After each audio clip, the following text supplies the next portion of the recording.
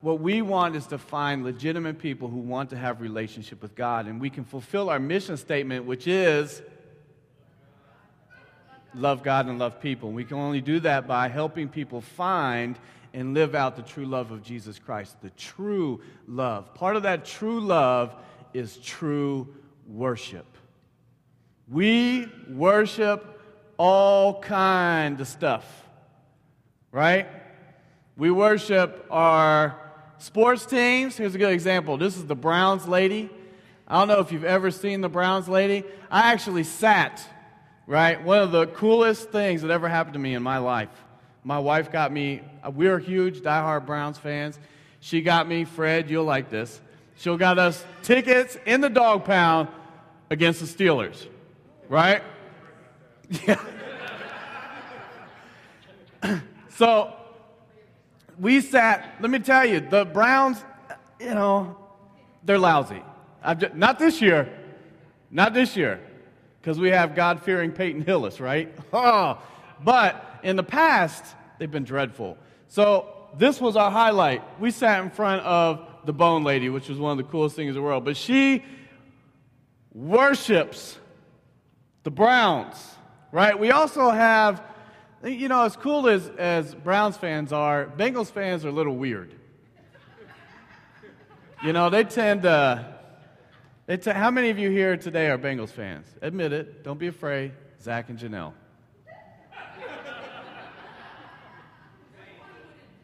And Zane. Zane, we'll pray for you. These are two Ohio State fans that I know you've seen because every time they show an Ohio State game, they're up there, right? They are on TV. I often have wished that I could sit next to one of them just so I could get on TV because they're both on like 10 times a game. This guy is kind of crazy. I don't know who thinks of getting a tattoo of the person that they most admire. But this dude got a tattoo of Mike Tyson. I'm not sure. He may regret that one day. But of all the stuff that I've ever seen, the weirdest sports fanatic thing I've ever seen is this. I found that on Zach's Facebook page. I have no idea, Zach, what you were thinking, cutting out the head of a bobblehead doll and painting your face on there. Your head's not that big. But some of us do some crazy stuff, Zach. And that, some of us are real fanatics. And what happens is we begin to really be passionate and really have a lot of hunger for little things in our lives, and those things take priority. One of the things that I stumbled upon as I was studying for this sermon this week is the amount of money that people spend on things versus the amount of money that people tithe to the church. The church nationwide, if you collected all the tithe of the church that they collected in one weekend, and you divided that by how many people claim to go to church on that day, you will reach an average of $10 per person per tithe.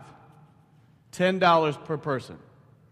Now, if you collect all of the people who went to a sports event in one weekend, you take the amount of money that they spent on alcohol alone, just beer, right? I'm going to tell you, that's pricey, right?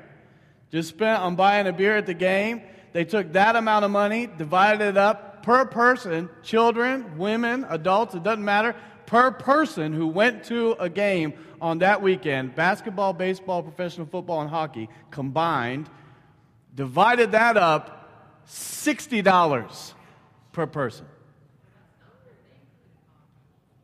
They included hockey. That blew it out of the water. John chapter 4, verse 23 says this. It's who you are and the way you live that count before God. Your worship must engage your spirit in the pursuit of truth. That's the kind of people the Father is looking out for. Those who are simply and honestly themselves before Him in their worship. That is true worship. When you can approach the throne of God, whether it be in prayer and worship, in playing and singing, however you worship, in the car, in the shower, in the kitchen, on the toilet, wherever you sing, it's on the toilet for you, isn't it? Oh, you. Wherever you sing, wherever you worship, if you can come wholly, completely, honestly before God, you will worship in a way that's unbelievable. One of the tough things that you have to watch out for is we often think that the emotion we experience in the midst of that worship tells us whether or not we are being in the Spirit, per se. That's a very dangerous thing to go to, and that's not what I'm trying to tell you here. It's not whether or not you feel good while you worship or whether or not you get little tingly bumps on the back of your neck or things like that happen. What I'm talking about here is really approaching God in the right spirit, being truthful and honest and open with who you are before God, like we can fool Him sometimes, we think, but being truthful and honest and open in who you are before God and experiencing Him in that moment of worship. There's three ways that we really have to worship in order for us to really be truthful in our worship. The first one is to worship with all. Worship with all. I sat as I was preparing this, I started thinking to myself, when is the last time I was really in awe? When was the last time you were really in awe? The last time that you really sat there. And there are moments that really spark up into my mind. A lot of them are like, I can remember when my wife turned the corner to come down the aisle when we were getting married. That was a moment. I remember sitting in the lawyer's office when I signed the official adoption paper for my first son. I remember when my second son was born. There's some really big moments. I think that we all have little moments like that in our lives that you're just in awe. But one of those moments was just recently. I was with my family in Oklahoma City, and we went to the Oklahoma City Memorial. And I don't know if you've had a chance to go to the Oklahoma City Memorial, but it is absolutely gorgeous. It's completely breathtaking. And you walk in, and there is literally just a spirit in that park that just grabs your attention. You start to read the stories of the people who are in that building or on that street or even on the block nearby. You begin to walk down the fence line, and you see all those little things that are hung on the fence, and some of them have been there for years. Some of them were just brought there that day. And you begin to read some of those notes, and you see the classrooms, and you see all the things that were kind of hanging there. And we left the side of the memorial, and you cross the street, and there's a statue. It's a statue of Jesus that a church had actually put up there that owns the property right beside the memorial. And Jesus has his back toward the memorial. He has his head in his hands, and at the bottom it simply says, Jesus wept. And there was a moment as my wife and I walked across, we were trying to figure out what this thing was, and you knew it was a statue of Jesus, but you were trying to place it, and so we crossed the street, and we got there, and we stood in front of it, and we read what it said down there. And there was a moment when you just couldn't move. You were just in absolute awe.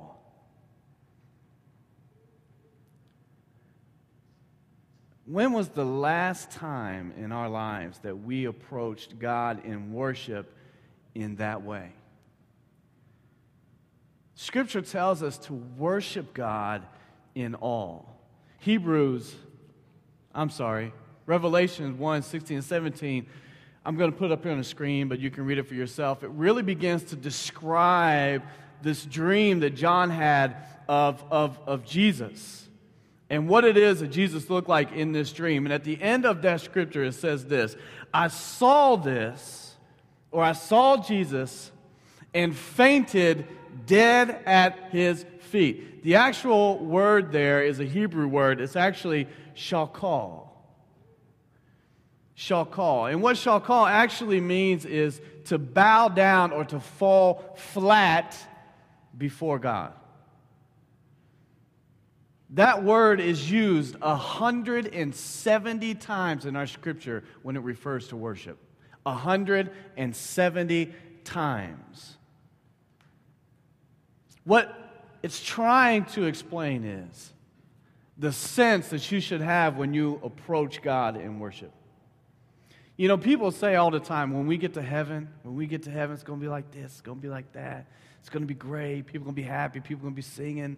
You know, it's going to be a 24/7 Chris Tomlin, Matt Redman concert. Woo! Fantastic, right? But in essence, what Scripture tells us it's going to be like is it's going to be this word. You will be in awe. And that is how we should approach every moment of worship. Worship shouldn't be something we just do in a spare moment. It shouldn't be something we throw together so that we can have a time here in church together. It should be an experience for you, a moment where you approach the face of God in awe of what He has done in your life, in awe of what He has brought you and your family and your generations out of, in awe of where He has taken your church in one year, in awe of the amazing things that you have seen God, you have experienced God in. But most of the time, we drag our feet, we watch our watches, we complain about the background of the words, or he's too loud, she's off key, and I wish so-and-so would quit clapping. They're white and way off beat. Hebrews chapter 12, verses 20 and 29 says, do you see what we've got? An unshakable kingdom. And do you see how thankful we must be? Not only thankful, but brimming with worship, deeply reverent before God. For God is not an indifferent bystander. He's actively cleaning house, torching all that needs to burn, and He won't quit until it's all cleansed. God Himself is fire. I think we oftentimes, way too often, take for granted what God does in our lives. And what happens is He does not become priority. This does not become priority. This is just something we do. And that is a tragedy in our faith. Because God demands more. The first thing that we have to do to have true worship at One Love Church, we have to worship God in awe. The second thing, we have to worship God in complete abandonment. Then this gets scary because you say that and people start picturing, Grandma so-and-so running up and down the aisles throwing snakes on you and, I, believe it or not, have lived a lot of my life in complete abandonment. It's true. I often find myself in situations where I don't think out fully whether or not it's a good decision. Like, sometimes I have stood in Kings Island in a weird way and allowed people to snap pictures of me, not thinking that those pictures too, Zach, would appear on Facebook so that the whole world could see them. I have decided that I could jump into a pile of leaves. This was actually the leaf raking that our church did in the neighborhood, and Janelle, I think it was, said, Pastor Brad, why don't you jump in that? And I was like, yeah. I bruised my tailbone, and literally it was hard to walk for like 2 weeks. That was a bad idea. Third, I've tried a lot of different exercises. I don't know. My wife right now has me doing Insanity. Yeah, you're crazy too. Insanity, which for skinny people, I bet it's fun. Yeah. When your man boobs are all up in your face, it's not all that much fun. It's not that much fun. But also, I went out trick-or-treating one time with a complete fool and did not think beforehand of what I should have done. Can y'all see that okay? I'm going to move out of the way. That's my sister, Holly.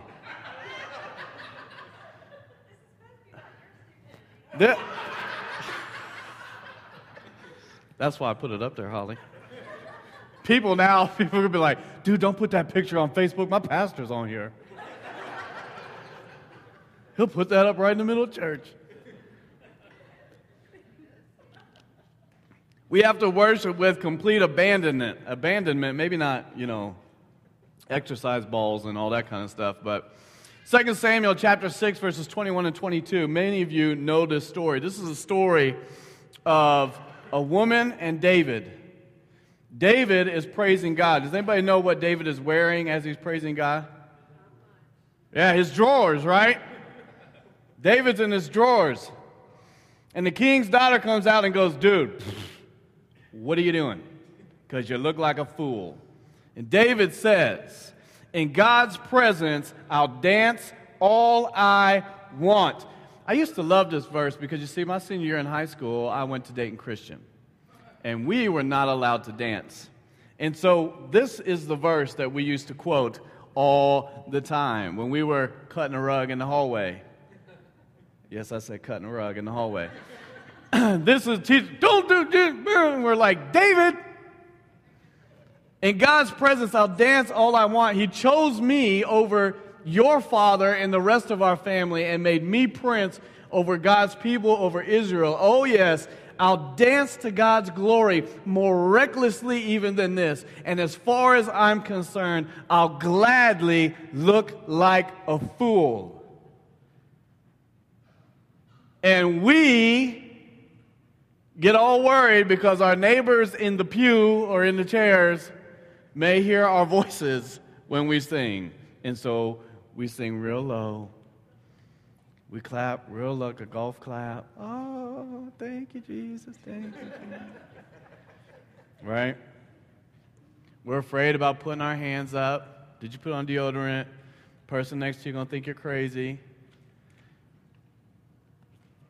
I'll gladly look like a fool. You see, what David understood here was the importance of, first, the word halal in Hebrew, which is the first part of our word hallelujah. And do you know what that word actually means? It means to be foolish or mad before the Lord.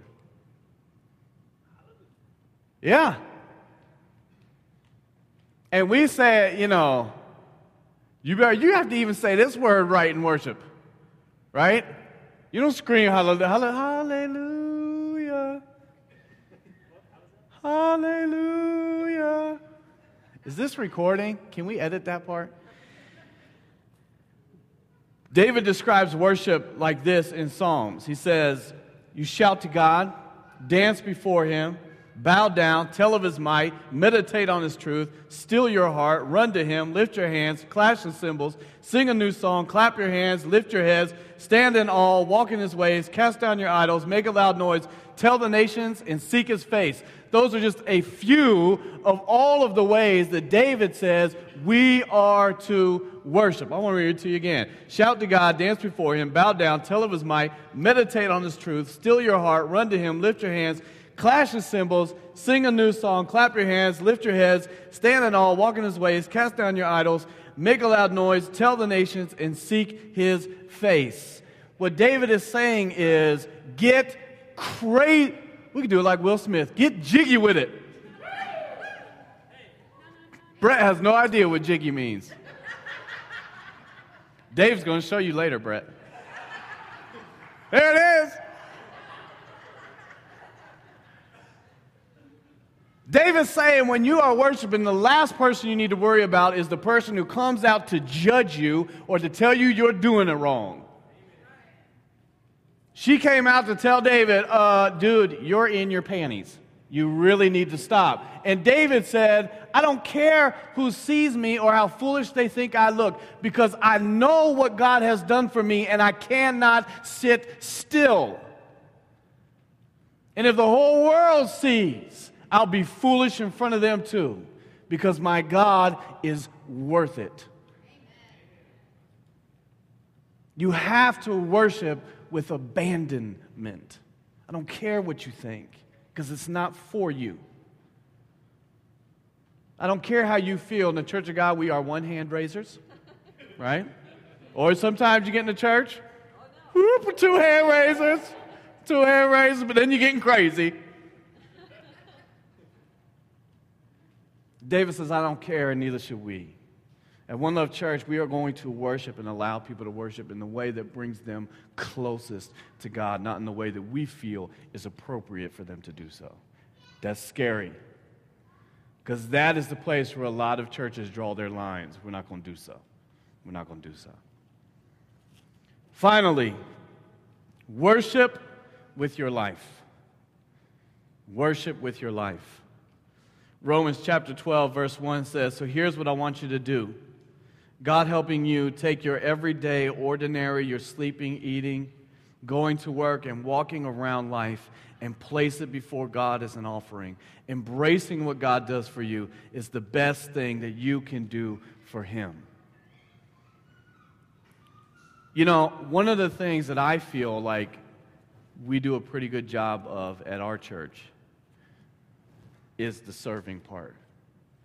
I think it's one of the things that we, from the very beginning, really grabbed onto. And we said, you know, part of our vision statement, loving God and loving people, means that we have got to get into the community. And so we begin to set up a couple times a month different events that we're going to get into. You know, our next two events, we're going to be cleaning up the city. And the second event is we're going to be going to House of Bread and feeding the homeless.